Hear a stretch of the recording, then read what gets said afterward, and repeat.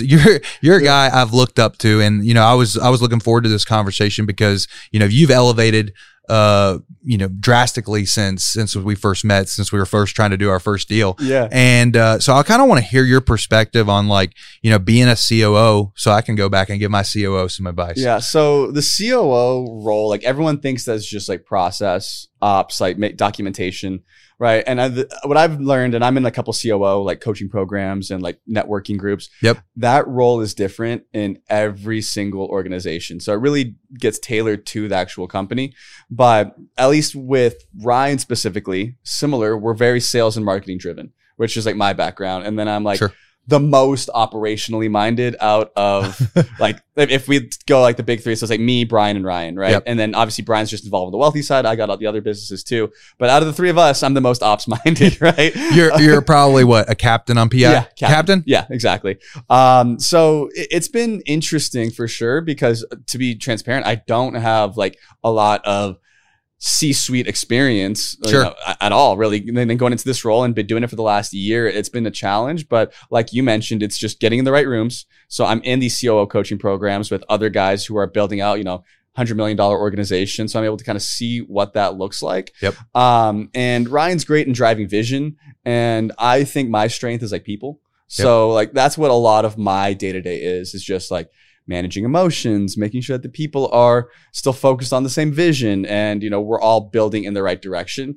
And one of my blind spots was actual true process. I understand it, but I hate building it out. Oh yeah. So I have now ops coordinators and stuff working on our team that can drive down the vision that I create to actually build out the process. And now I just come in and make sure that the team's accountable. The other thing that we do really well is we have good leaders in the business now. Monty crushing it at HRO, right? I get to spend maybe 2 hours a week with him and he just runs everything. Yep. So a lot of my time now is number one on people and then just accountability and recruiting.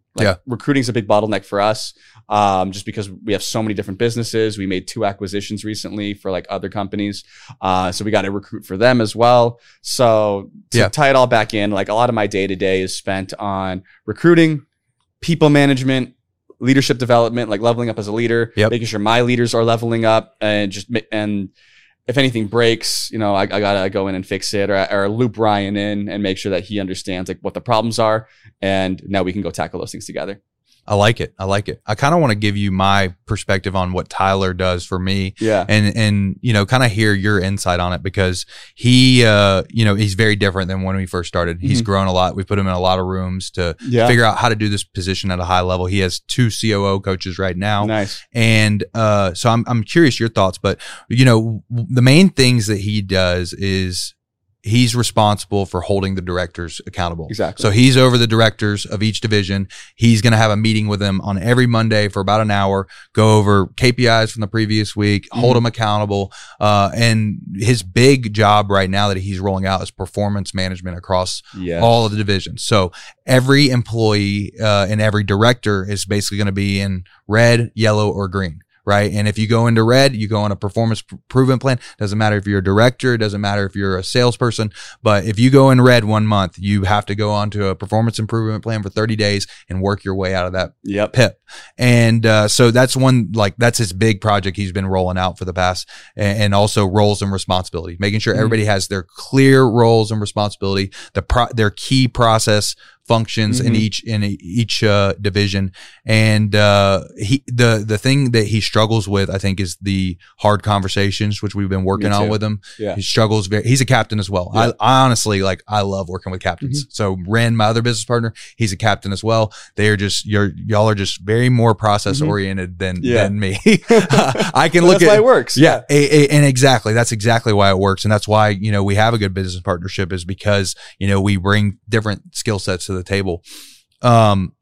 But yeah, and he's also, kind of in control for the fires and the P&L. So he's making sure that the P&L is, we're making money. We're making money. The top line revenue is good. The bottom line revenue is good.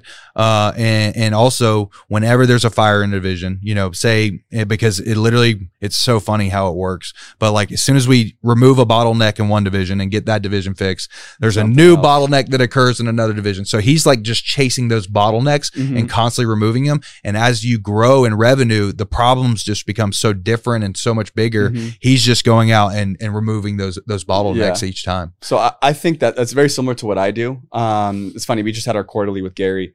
And so two things. The first one that I thought about was, having tough conversations. And those are things that I mean, I've had to fire COOs. I've had to fire people who salespeople who I've hired, people who I really like and admire. And that's probably where I've grown the most, and I still have room to grow.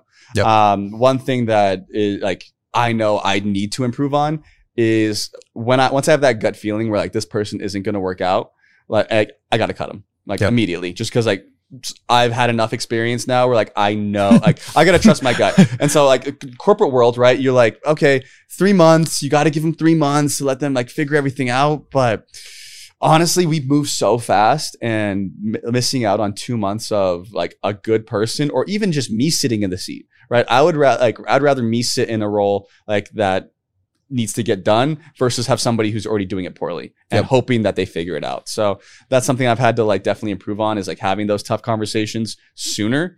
And it's funny you bring up PIPs and performance stuff. So we're doing the same thing right now. We're rolling it out. We don't have the colors, which I might steal from you, but again, it's below expectations, meets expectations, exceeds expectations, right? And then we're rolling it out for all people in the company. So that's probably long overdue for us. We should have been doing that a while back. Because before it was pretty vague. It's hey, we still sat down and did performance reviews, but now it's so much more black and white. We're hey, these are the things. If you are meeting expectations, this is everything that you need to do.